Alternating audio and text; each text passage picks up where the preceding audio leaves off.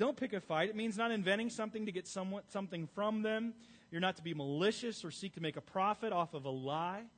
In other words, we are prohibited from drumming up discord with others. Drumming up discord with others. Don't pick a fight. It's not worth it, and it's a violation of God's word to do so. And harms not only them, but causes greater confusion and pain in the community around us. Let's continue on. Look at verse 31. Do not envy a man of violence, and do not choose any of his ways. Here we see a shift between good neighbors, to one who is very bad. Before we saw neighbors who were living by you securely, that we were to do no harm to, but now we see a neighbor who's a violent person. One who will use violence, brutality, and false accusations to get what he wants. Do you know somebody like this? Someone that seems to live completely apart from God. They might be bullies. They might be just very devious and diabolical. It could be your boss. It could be someone that you work with that is trying to stab you in the back to get ahead. You know someone that's like that? Or maybe someone that wants to bring you down, a classmate, whoever it might be. They are plotting you harm to you. Plotting you harm. And they are getting more prestige. They seem to be advancing socially. And we sit there and go, how long, oh Lord, how long? It's useless to hold on to our integrity. If they are able to advance, why can't I? And God is saying here, don't envy them. See, and it's interesting here that it has this command, do not, repeated twice in verse 31. Do not envy and do not choose. Don't try to follow them. It's a double command that means it's emphatic, that we don't try to follow in our violent neighbor's steps. See, I can only think of the numerous mafia and drug-dealing types that have huge mansions and nice cars, but we're not to choose to live that kind of life. And it's not just that. It's other people that are getting, seem to advance off of intrigue and deception. Now, notice the word choose. It means making a careful, well-thought-out choice. In spite of the violent person's apparently easy success in his present enjoyable lifestyle, the son, because remember, Solomon is writing as if to a son. The son must keep in view the cruel end to which the Lord will consign him. And the one who mimics any of his ways is his comrade, and as such is under the Lord's curse. Now notice verse 32, that the violent person is also characterized as a devious person and who is an abomination to the Lord. And it literally means offensive to one's sensibilities or turn the stomach. It literally turns God's stomach when he sees this. One scholar notes that in the 21 occurrences of the word abomination in Proverbs, it denotes bad moral conduct of a social kind in our interaction with people. And that 12 of these are in the formulation of an abomination to the Lord. He says, what makes certain attitudes and activities abhorrent to God is to be traced back to their hurtful and hostile nature. They intend to inflict harm by deceiving, by humiliating, or by even defrauding another person. Now, what is God saying here? That we are prohibited from desiring the lifestyle of destructive people. Prohibited from desiring the lifestyle of destructive people. And it's not just those who are violent. It's those who are completely destructive and are living their life apart from God. Now, I had this happen, illustrated in my life, actually almost a mirror of this passage, or completely representative of this passage. When I was a youth pastor, I had a young man on my youth group named Vladimir Hernandez. Vladimir. I had him when he was in 7th and 8th grade, and through junior high into high school. And Vladimir wasn't a frequent attender to the youth group, but he would come occasionally. He was a real fun, happy-go-lucky kind of kid, the kind of kid that got into a little trouble, but enough where you thought he was more funny than he was bad. But I remember just seeing and hearing him talk in different settings, and how I could always tell that he envied the kids that are older teenagers around him that were gangbangers. He wanted to be a gangbanger. He dressed like a gangbanger. He carried himself kind of like a gangbanger. And I ended up going on to grad school, so I left the church and moved to New England for a few years and lost track of Vlad for about 4 or 5 years. And then I moved back to the area, and the next time that I heard about him was in the most horrible way possible. I see one of my other students post on Facebook his obituary. It was really sad. He was 18 years old, and he had joined a gang. Matter of fact, he'd been convicted of burglary charges and running with his group. But one night, he is sitting on the 6100 block of West George Street, which is just down the block from where I lived when I was in Chicago. And he was sitting there, And another gold car pulls up, pulls off 2 shots, and drives away. Here he is, this young man. He wanted this life. He got it, but he also got the results of it. You know what did Jesus say? Or what does it say in the Scripture? He who lives by the sword will die by the sword. You live that kind of life, you're going to have that life happen back to you. It's a tragic representation of what happens if you choose that life. And that is a pretty dramatic illustration of that. But you can see that in other ways. People desiring fame, celebrity, fortune, and they get everything that comes with it. They get heartache and betrayal and erosion of, they don't know who their friends are any longer. I mean, it's no secret that those who win the lottery end up being some of the most miserable people on the face of the earth. And some people would still say, I'd like an opportunity to be that. You know, that's why I love in the Scriptures it says, bless me not with great riches or with poverty. Because if I become rich, I will forget you, oh God. We don't want to forget God. We are to seek His face, not to drum up discord or desire the life of destructive people. But let's look again. Let's look at verse 33 and see what's next. The Lord's curse is on the house of the wicked, but He blesses the dwelling of the righteous. Toward the scorners He is scornful, but to the humble He gives favor. The wise will inherit honor, but fools get disgrace. So what He's doing here, God gives us a sneak peek into the consequences of choosing a life apart from Him and what happens to those who are wicked. He doesn't want us to take matters into our own hands. Instead, He wants us to see what the natural consequences to a life apart from Him are, and to trust to bring in Him to bring justice in His time, which means God desires us to be contemplating our destination. Contemplating our destination. He wants us to think about what happens to the righteous and what happens to the wicked. What's the end result?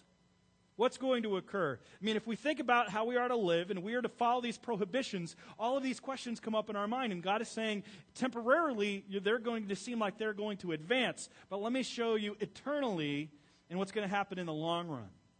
See, we have a tendency to see the short-term advancement rather than the long-term consequence that's going on and what God has for us.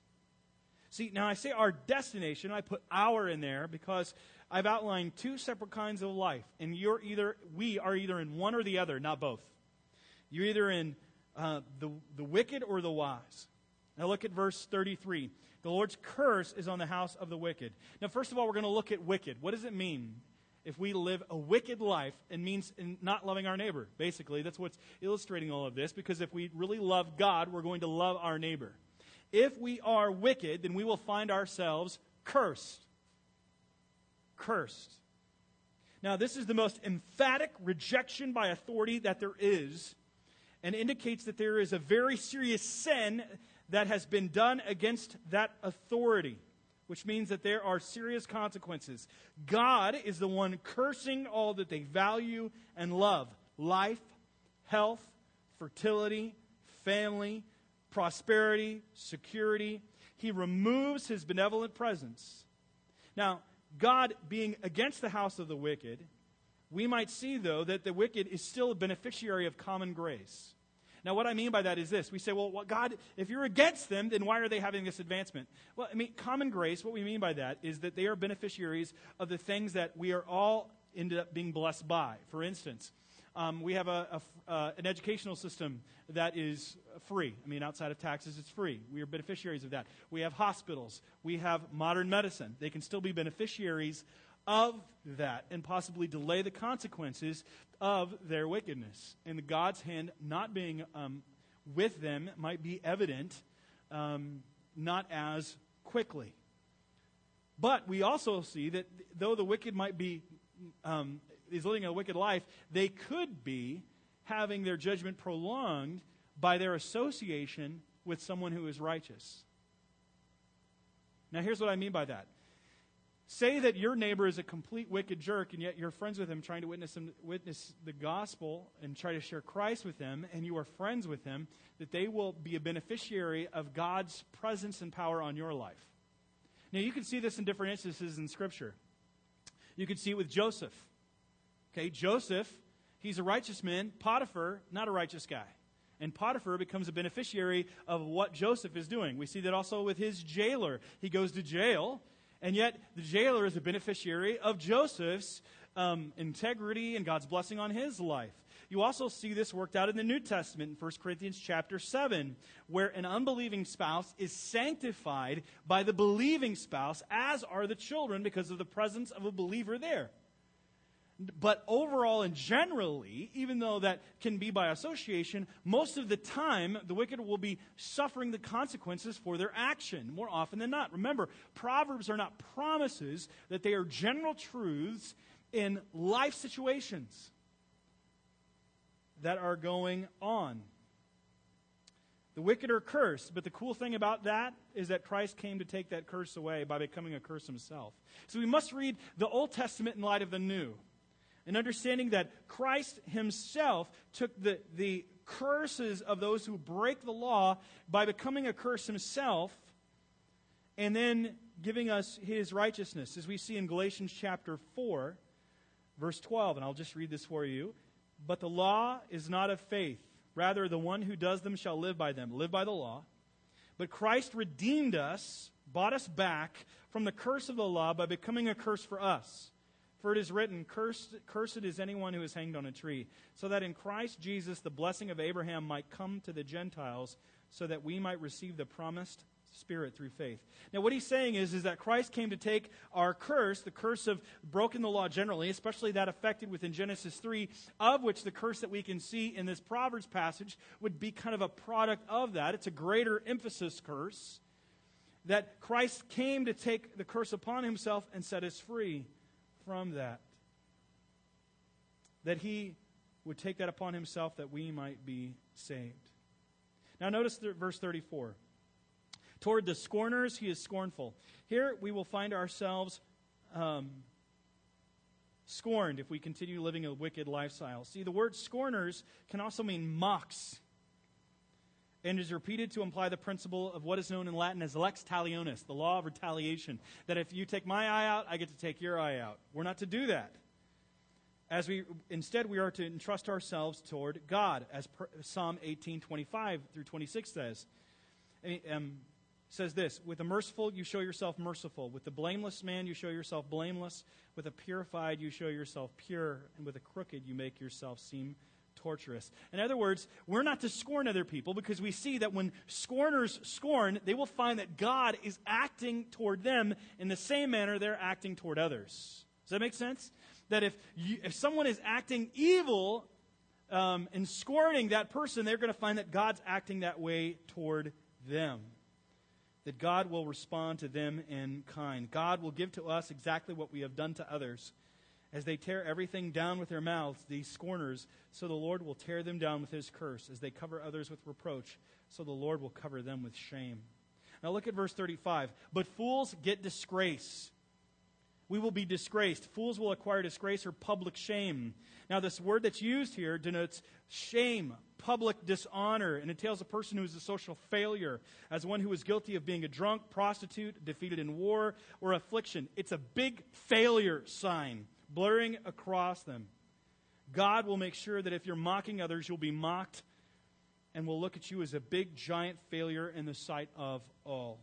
Let's continue on. We've looked at the wicked, now let's look at the wise, because that's what all of these words are putting together.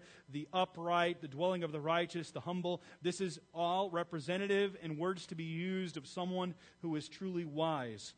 All can find their fulfillment in being wise. Now we see that he blesses the dwelling of the righteous. If we are living wise lives, then we will find ourselves blessed by God. It means that God will be there generally blessing our life, health, fertility, family, and security. Again, generally. This doesn't mean we're not going to have struggles, we're not going to have trials, we're not going to have tribulations, and we're not going to suffer. But generally speaking, God's presence and his power and his peace will be evident on our life, maybe not always to us, but to those around us. God will be our defender and will ensure that our life will permeate the peace and presence of Christ. Now let's continue on. Look at the next part of verse 34. We have a lot of points to get through here real quickly. But to the humble he gives favor. If we follow God and live wisely, then we will be favored. Here it's humble, but it's more than that. A bit different. It has two meanings. It has a spiritual disposition and external affliction are meant. The poor in view are the pious and the ethical. God will then favor those who are really struggling. They might be economically distressed and a needy neighbor, or those who are economically exploited by violent mockers, but God will put their favor upon them because they will cry out to God for help, and God's ear will be inclined to them. They have been taken advantage of. These are individuals who have been taken advantage of, but entrusting themselves to God because they did not respond in vengeance. They remember God's word that says in Romans 12:19, "Beloved, never avenge yourselves, but leave it to the wrath of God, for it is written, 'Vengeance is mine, I will repay,' says the Lord." Now, how many of us really believe that verse? I think many of us struggle with that verse. We say, vengeance is God, but I'm his instrument. I'm going to take matters into my own hands. And we list all the things that have been done to us and use that as justification to do wrong to others. Case in point, David and Saul. Okay, Saul was the first king within Israel, and David eventually became, obviously, the real second king in Israel's history. Now, David had reason to hate Saul, because Saul was jealous of David. David was the guy who took out Goliath. He was the sweet psalmist and harpist of Israel. Saul's daughter fell in love with David. Saul's son, the heir apparent to the throne, Jonathan, was David's best buddy, and he catered to David. And yet, he was jealous of David. And, he is awful to David. He tries to kill him several different times. I've had in-law problems. But I've never had my in-law try to kill me that I'm aware of. Seriously, if you have an in-law that you'd like to kill, don't raise your hand. But we see that. He tries to take David's life. Not only that, he promises his daughter to David, has David marry her, and because she participates in a plot, an assassination plot, actually to stop an assassination plot orchestrated by her father against her husband, he then takes her, Saul does, and gives her to another man. He's an awful guy. And yet David, when he has the opportunity to kill him, won't do it. Because he says, he is the Lord's anointed. I will not touch him. I'm going to trust in God rather than take matters into my own hands. And I'm going to let God take care of this situation. I'm not going to be the one to do it. I'm not going to sacrifice my integrity to do so. How many of us could do that? That's what he's talking about here. That we might not repay evil for evil, but repay evil for good. Now let's look at verse 35. The wise will inherit honor. Living wisely means that we will be honored. It refers to a permanent share in honor that falls upon an individual or group made available by accomplishment or inheritance. Basically, it means having the esteem of community and a sign of success from God. When people try to do you harm, you continue to do right, and God will honor you in the end. I'm reminded of a really quick story here. Second pastor I ever worked with. His name was Joel Rose. And Joel had been a pastor in Tama, Iowa, of this small church in a town of about 2,700 people. And in a small town, sports are the center of the community. And they were having this kind of a youth event where they were inviting all this youth and hoping to get 300 youth there to hear the gospel. They had pizza and games and skits and all this stuff, and they wanted to hear the message of Christ or proclaim the message of Christ. But the volleyball team ended up making it to state, and the game fell on that day. So they decided, do we have it or not? They said, will anybody be there? Well, let's do it anyway. So they have it, and 300 kids show up. 200 to 300 kids show up. I can't remember the exact number. But 200 to 300 kids show up. They have pizza, have a great time of celebration. They share the gospel. They said, if you want to receive Christ, stand up. Almost the entire crowd stood up. It was this amazing movement of God. And the pastor the next day was just basking, and Joel was basking in what God had done, and went through Sunday, and he received a phone call on Sunday afternoon from the local television station in Des Moines, Iowa. They said, we heard about what happened at your church the other night. We want to come and interview about it. He's like, fantastic. God gets all this press and praise. Wonderful. So he cleans up his office, puts on his best suit. The reporter shows up with the camera. He sits down talking to them and exchanges some pleasantries. The lights go on. The interview starts, and the reporter says this: is it true that you lured kids into this gym and then with pizza and then locked the door until they received the gospel of Christ and then refused to let them out? And he's flabbergasted. He's like, what? No, that's not at all what happened. Nothing like that. And that's how they ran the story all over Iowa. And here he was at this biggest moment of elation in the penthouse of God's favor and esteem, and now he's suddenly in the outhouse. And going, what happened? But see, God did something. The people of the community knew that's not what happened. And believers and unbelievers circled around him. And they defended him publicly. The whole community did. And then he ended up growing in honor because of what he went through. He didn't respond in evil. He didn't respond with threats and retaliation. He entrusted himself to God and ended up being a great blessing to the people of the community. And the church grew even more because people saw his integrity. That's letting God honor you in adverse and difficult situations. Now, none of this works if we don't apply it to our lives. We can hear it, but we have to apply it to our lives. So we must make sure that we are applying this admonition. I'm going to go through these points rather quickly. Applying this admonition. Now, if we're to apply this to our lives, then we must make sure that we are seeing things differently. What I mean by that is this. Don't listen or look at it from the world's perspective. You're going to have friends, you're going to have family members, they might even be believers and attend church, and they're going to give you counsel that is completely opposite of God's Word. I have seen it, I have heard it. Because people have a tendency, when the tough situation comes, they suddenly look at things a lot differently and they cast aside God's Word. We have to see things the way that God wants us to see them and walk by faith, not by sight. That requires us then looking at things differently, looking at it through the lens and Word of God, not our experience or the experience of others. Secondly, to do that requires obeying thoughtfully. Obeying thoughtfully. We talk about blind faith. We hear that concept a lot, but that's not what God calls us to, is not blind faith. But He calls us to obey by using our minds, of thinking things through, of looking at the Word of God, of praying, and of seeking godly counsel. We're letting the Word of God be our final arbiter of what is true. So obeying thoughtfully. And then now, to be obeying thoughtfully requires us sacrificing willingly. Sacrificing willingly, of casting aside our rights. See, we don't try to assert all of our rights all the time. In America, we're all about rights. I know my rights. But the rights of a child of God trumps the rights of an American citizen.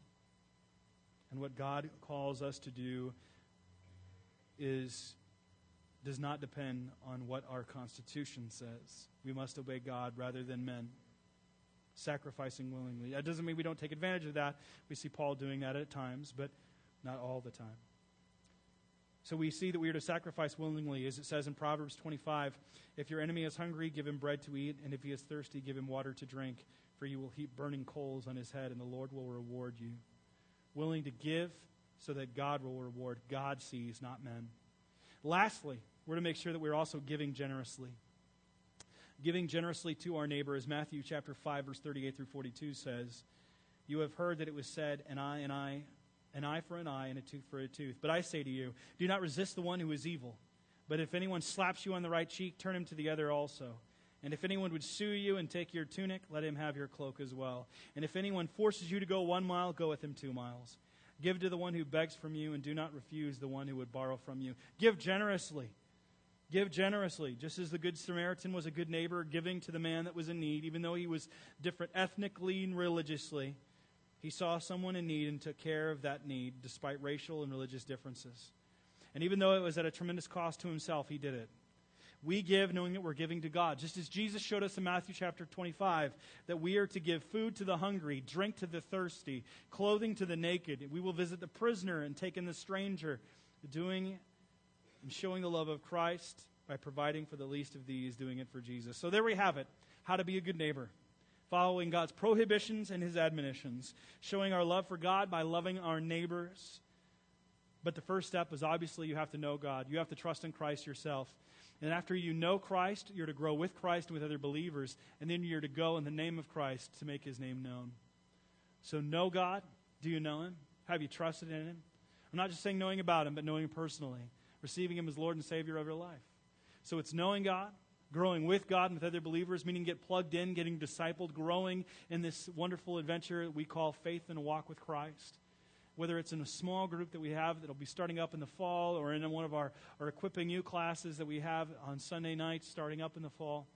So we're knowing God, We're growing with God, and we're to go in the name of Christ to make His name known into all of the unreached places of the world wherever God has us. That's what God has called us to do.